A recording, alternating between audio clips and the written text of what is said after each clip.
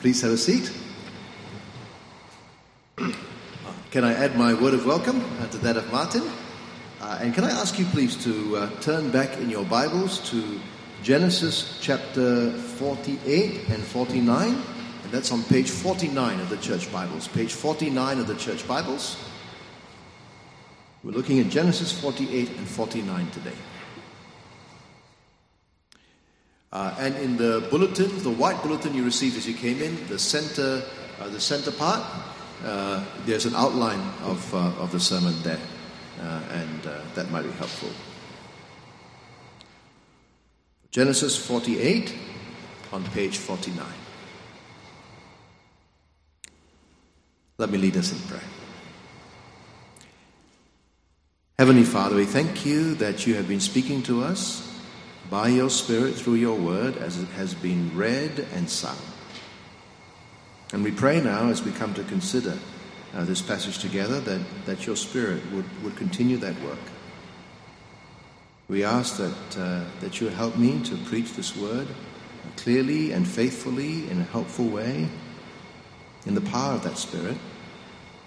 And we pray that your Spirit will work in each one of our hearts, that we might see Jesus and that we might grasp and appropriate for ourselves the wonderful promises that you've given us in him. And we ask this, Lord, in his name. Amen. Charles and John Wesley were brothers. They were influential gospel men in the 18th century. Charles wrote many wonderful hymns that we still sing today, and his brother John was a great preacher. A physician once said this to Charles: "Most people die for fear of dying, but I never met with people such as yours.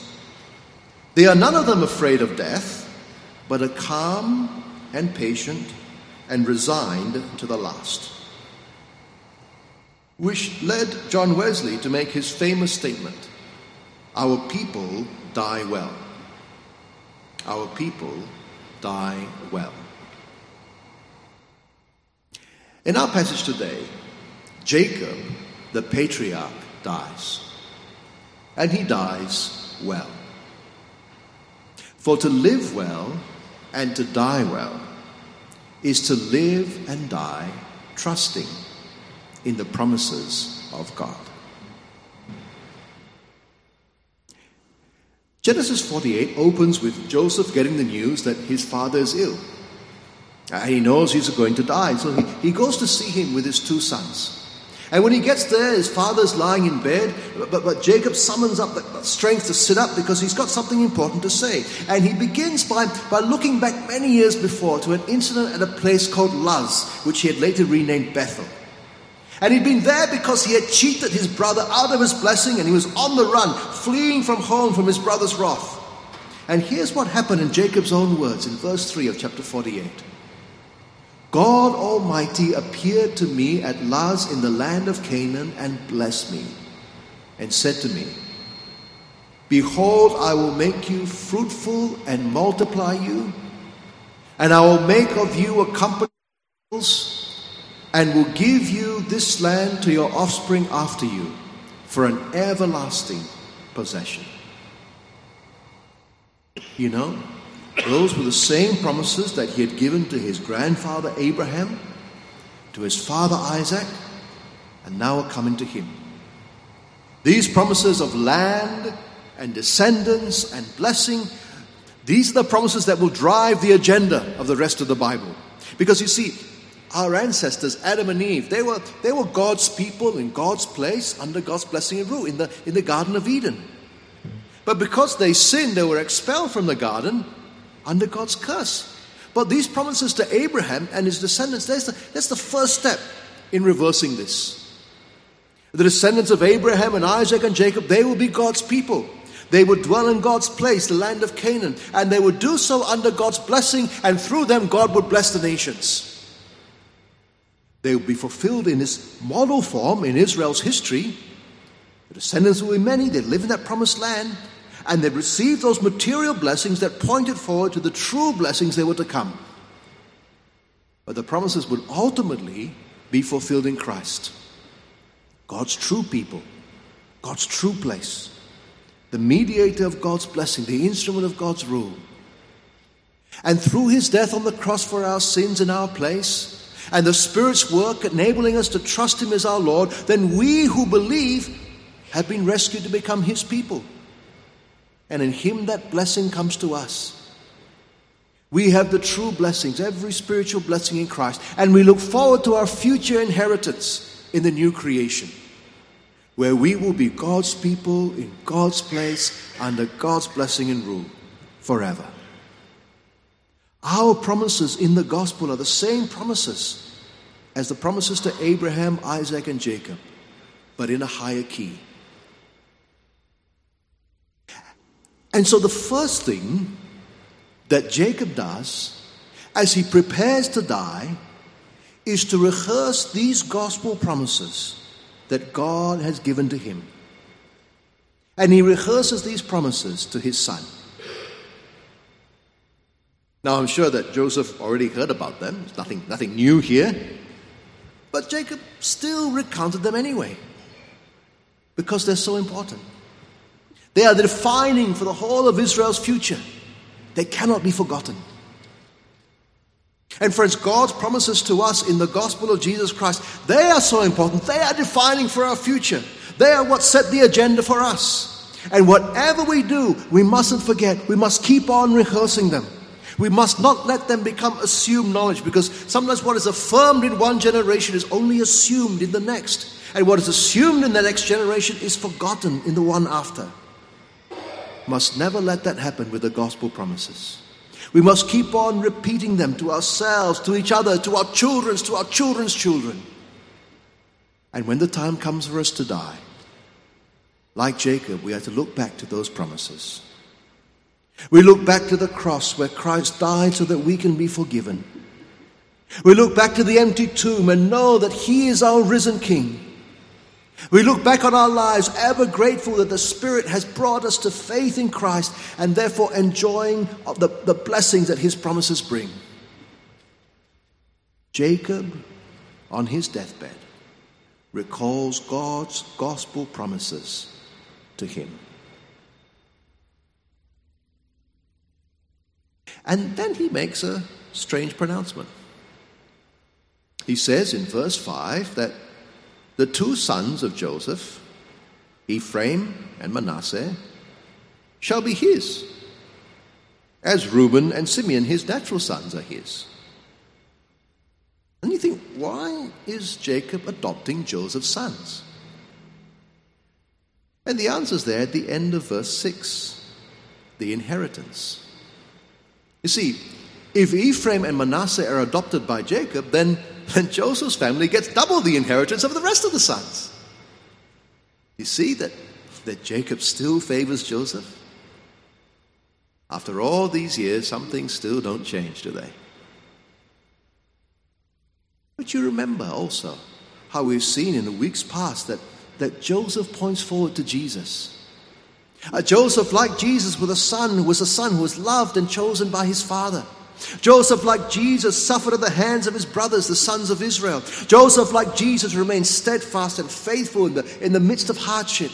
Joseph, like Jesus, was exalted and honored, and everyone had to bow to him. And in all these things, God was using Joseph, like Jesus, to save his people and fulfill his promises. And now we see Joseph, like Jesus, is blessed above his brothers. And we belong to Jesus like Ephraim and Manasseh belong to Joseph. And like Ephraim and Manasseh were blessed because of Joseph, we are blessed because of Jesus. And like them, we share in the inheritance of our adopted Heavenly Father, who is his eternal Father.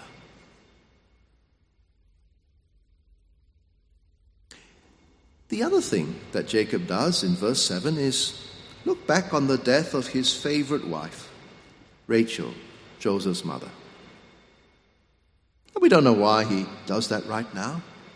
Maybe to do with the fact that he's just adopted these two children, and because he wants more children by her, and this is her line. We don't know, but what we do realize is that even back then when the blessing was material, the covenanted blessing was material, it didn't mean that God's people didn't suffer loss and pain. Jacob had all the promises of God, but he still suffered the grief of the death of his wife. And even on his deathbed, he's still feeling that pain. And you and I know that reality all too well, don't we? We've been given the promises of God in Christ.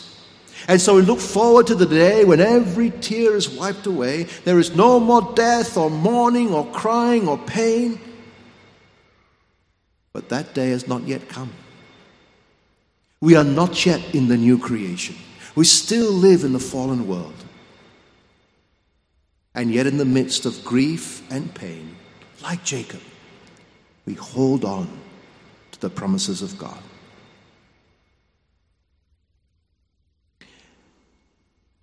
Jacob is very short-sighted.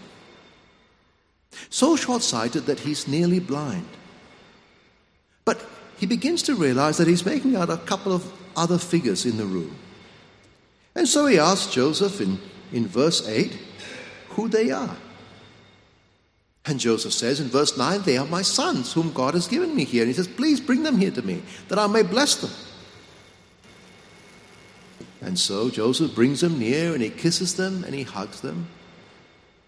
And look what he says to Joseph in verse 11. I never expected to see your face, and behold, God has let me see your offspring also. Isn't that lovely?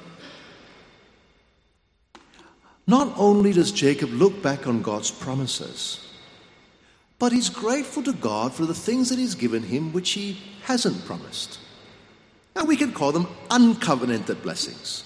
A covenanted blessing is a blessing that God has promised to give. An uncovenanted blessing is something that God hasn't promised but just gives. God hadn't promised Jacob that he would see his son again. But God had not only done that, but he'd even let him see his grandsons. And Jacob is thankful. You want to live and die well? Then live and die thankfully. The big things to thank God for are, of course, the things he promised, the covenanted blessing. Those are the big things. Forgiveness, eternal life, the Holy Spirit, adoption as God's children. Those are the big things. But still be thankful for the little things, the uncovenanted blessings. Things that God didn't promise to give you, but gave you anyway. Look back and be thankful.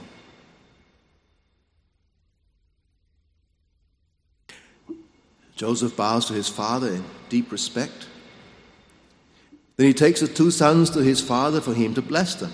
And from this point, the emphasis of the passage is not so much looking back to the past, but looking forward to the future. So in the second point, in the outline, and he arranges them carefully so that when Jacob lays his hands on them, that Manasseh, the older one, will get the right hand, and Ephraim, the younger one, will get the left hand. But you know what Jacob does? He crosses his hands. He crosses his hands when he gives them the blessing, and then he blesses the children in verse 15 and 16 by praying that the God before whom his fathers Abraham and Isaac walked, the God who had been his shepherd, who had rescued him, would fulfill his promises in them. You know, when Joseph realizes his father has crossed his hands, he's upset. He tries to correct him and put the hand back on the right one. But the old man in verse 19 knows exactly what he's doing.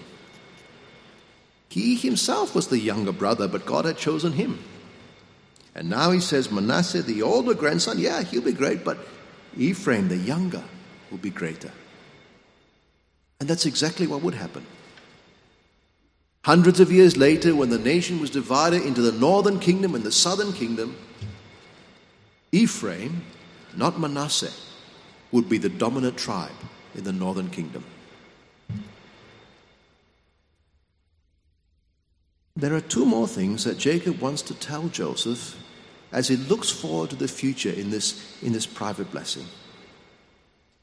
In verse 21, he wants Joseph to be looking forward to the fulfillment of God's promises just like he does. He says, verse 21, "Behold, I am about to die, but God will be with you and will bring you again to the land of your fathers." You see, for all his life, God had been keeping his promises to Jacob. Jacob's completely confident that he'll deliver on his promises, and he wants his son to have the same confidence. He personalizes it, and he says it to him again with certainty, what God will do for him and his descendants in the future. But secondly, he gives him a foretaste of that future. You see, Jacob had a piece of land in Canaan already. Not the whole land that his descendants were promised, but just a piece of land. And he wants Joseph to have it. Verse 22, he says, "Behold, I'm about to die." Verse 20, "Moreover, I have given to you, rather than to your brothers, one mountain slope that I took from the hand of the Amorites with my sword and my bow." A foretaste, isn't it, of the conquest of the land that would happen a few hundred years later. For us, the foretaste of the blessing to come is the Spirit. We look forward to being with God in His presence, in His immediate presence, in a new creation forever. That is our inheritance. But for now, God has given us His presence by His Spirit. He is the deposit guaranteeing that inheritance. We see His work in our life, giving us faith in Christ as our Lord, putting us into fellowship with Him, changing us to become more like Him in character. As we look forward to that future where we will be fully submitted to Christ as Lord, enjoying full and perfect fellowship with Him, and being just like Him in character. And as that mountain slope was to the whole land, so is our experience of the Spirit now, to the full and perfect experience of God we look forward to in the new creation.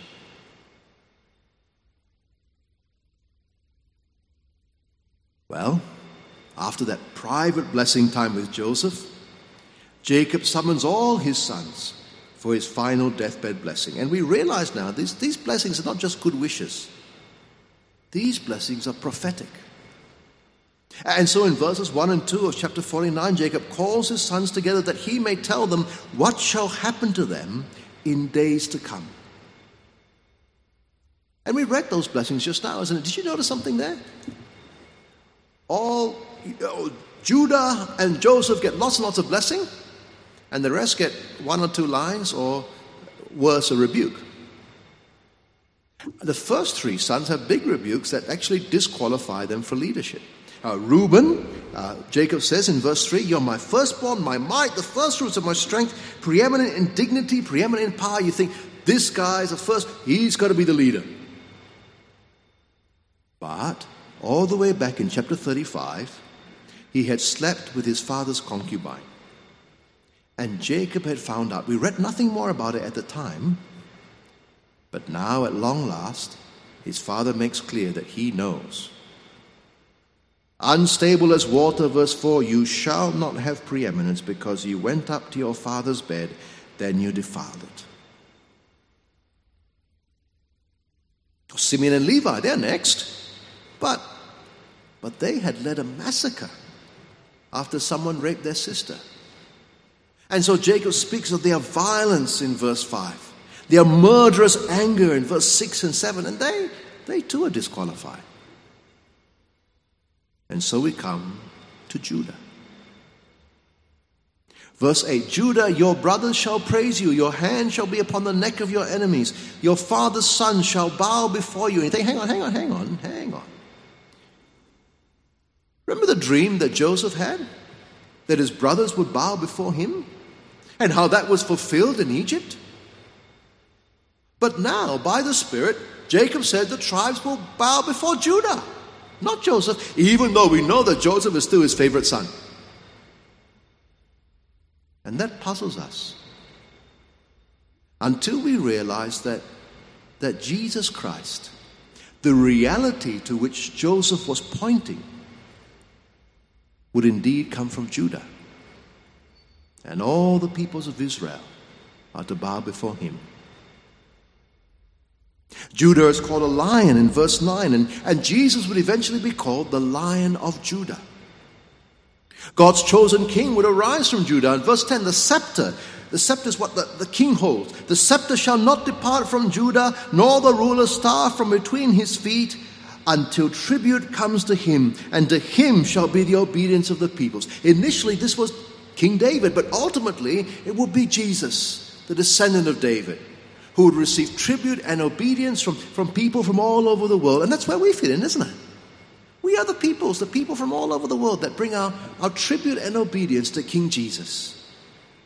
We do that today, and we will serve him forever.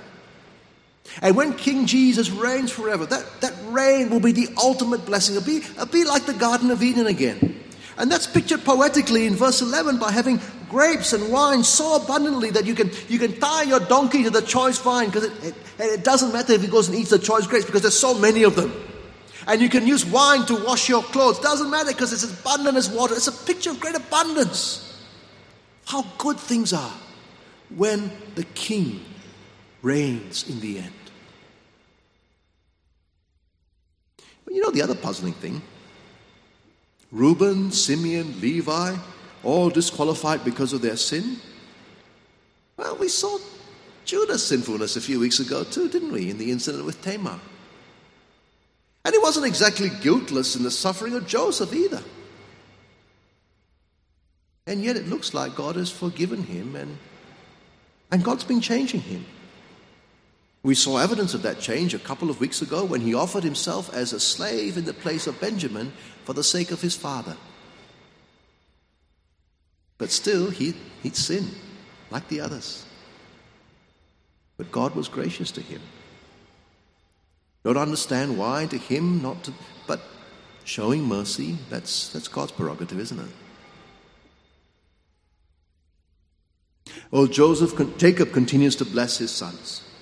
Zebulun, Issachar, Dan, Gad, Asher, Naphtali, they all get a short comment or prediction or blessing. Some are hard to understand, but they speak of Israel in the land because Jacob expects them to go back there. And then we got the blessings on Joseph. In verse 22 to 24, Jacob looks back on Joseph's life as being so fruitful despite so much pain. And he affirms that God is the one who has kept him in all the attacks. And in verse 25 and 26, he prays for his blessing. In fact, he prays for more blessing for Joseph in terms of prosperity and fertility than he himself had seen. Remember, in those days, the days of the model, that is what God's covenanted, his promised blessing looked like. The last blessing was for Benjamin, that's Joseph's younger brother, another one of those short ones that finds its fulfillment in Israel's history. And after all these blessings, Jacob gives his instructions for his burial. He wants to be buried back in the land that God had promised his descendants. He says from verse 29, I'm to be gathered to my people. Bury me with my fathers in the cave that's in the field of Ephron the Hittite, in the cave that is in the field of Machpelah, to the east of Mamre, in the land of Canaan, which Abraham bought with the field from Ephron the Hittite to possess as a burying place. There they buried Abraham and Sarah his wife. There they buried Isaac and Rebekah his wife. And there I buried Leah. See, Jacob knew. He knows that God is going to give that land to his descendants as he promised. And so in his death, he wants to be there with the recipients of God's promises who have gone before, even though the next stage of God's plan to give him the land has not yet been put into effect. And that's the same for us as well, isn't it?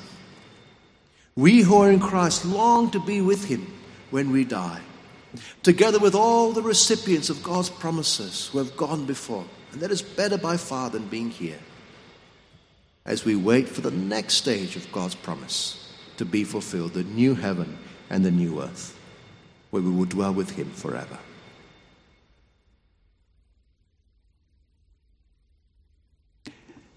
As we look back on Jacob's life, we remember that Jacob had started off not actually trusting the promises of God. He started off lying and cheating to try and get what actually God already promised to him. But now, by the time he dies, he finally sets the example of a godly patriarch for his sons. He dies trusting the promises of God. Genesis 49 ends with the death of Jacob. Verse 33. When Jacob finished commanding his sons, he drew up his feet into the bed and breathed his last and was gathered to his people. He dies a good death, trusting in God's promises. When Jesus, the true Israel, died, he died trusting in the promises of his Father. On the way to his death, he told his disciples, we saw that in our gospel reading, that he was to be delivered into the hands of men. They would kill him and he would be raised on the third day. He trusted his Father's word on this matter. He was willing to go to the cross, knowing the Father has promised to raise him from the dead. And as he dies, what does he say? Father, into your hand I commit my spirit. He trusted the promise of the Father. He died well. So what do we learn from this passage? Well, there's a few things here. First of all, we're reminded of God's faithfulness to his promises, isn't it? Because as you read on in the Bible, you'll see that God indeed fulfills the promise he made to Jacob. If we read on in the gospel story, we see that God fulfilled the promise he made to Jesus and raised him from the dead. And we know that the God who is faithful to his promises to Jacob after his death, the God who is faithful to his promises to Jesus after his death, will be faithful to the promises he's made to us after our death. We can trust the promises of God. Secondly, we are encouraged by the changes we've seen in Jacob over the years. God chose Jacob and gave him great promises even though he was a cheat and an unsavory character. And over the years changed him to become that patriarch that he wanted him to be. And we know that the God who chose Jacob has chosen us in Christ and given us great promises in him, in spite of the fact that we are unworthy sinners. And he will keep on changing us into the likeness of Christ. Thirdly, we see that God has plans for his people. These plans are spoken of by Jacob in these prophetic blessings, laid out beforehand so they won't be surprised when it happens. And we know that God has plans for us, his New Testament people. Unlike Jacob, we don't have to speak of them prophetically on our deathbed because they've already been laid out for us in the Bible, so that we will not be surprised when it happens. We should expect suffering and persecution in this world. We should expect the gospel to go out to all the nations. And we should expect that God will bring us through and give us our final inheritance, the new creation. Finally, we see from the example of this passage something about how to live and die well. Remember how Jacob, when he came to die, rehearsed God's promises to him in the past. When you come to die, look back on God's faithfulness. Look back to the death and resurrection of Jesus. Look back to the promises he made to you in the gospel. Speak of them to the people around you. Remind yourself of them. Remind yourself of God's faithfulness. Be thankful for these great covenanted blessings. Be thankful for the uncovenanted blessings. Remind yourself of the promises of God. And when Jacob died, he also not only looked back, but he looked forward to the future in light of God's promises. He died convinced that God would keep his promises. And when you die, Speak to yourself and speak to those around you about that future in light of God's promises in the gospel. God's promise is that those who trust in Christ will be with him when they die. God's promise is that those who trust in Christ will be raised to glory at the end when Jesus comes back, just like Jesus was raised. God's promise is that those who trust in Christ will be part of that new creation, God's people in God's place under God's blessing and rule forever. Remember that God keeps his promise. Trust him with your future and look forward to what is to come. We have an eternal inheritance. Let us die trusting the promises of God. And if that's how we want to die, then that's also how we want to live. You and I may or may not get the chance to be like Jacob and speak consciously on our deathbed to the people who love us. But what we can do is live constantly in that way all the time. Live as you want to die. Live rehearsing God's promises to you in Christ. Live each day being grateful for God's mercies in your life. And when you make your plans for the future, do so in light of eternity. Live well, die well. And to live well and to die well is to live and die trusting in the promises of God. Let's pray.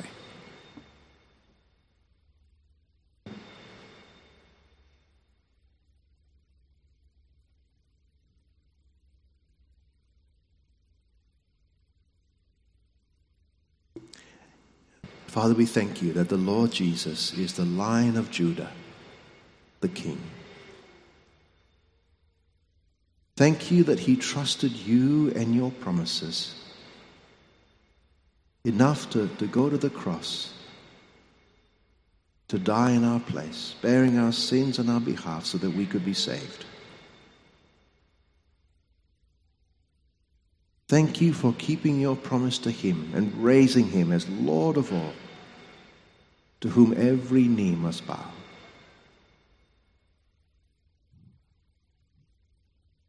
Thank you that your Holy Spirit has worked in our hearts, giving us faith in him so that we can be in his kingdom and therefore receive your promises. Thank you that we can be sure that you are faithful to the promises you've given us in him.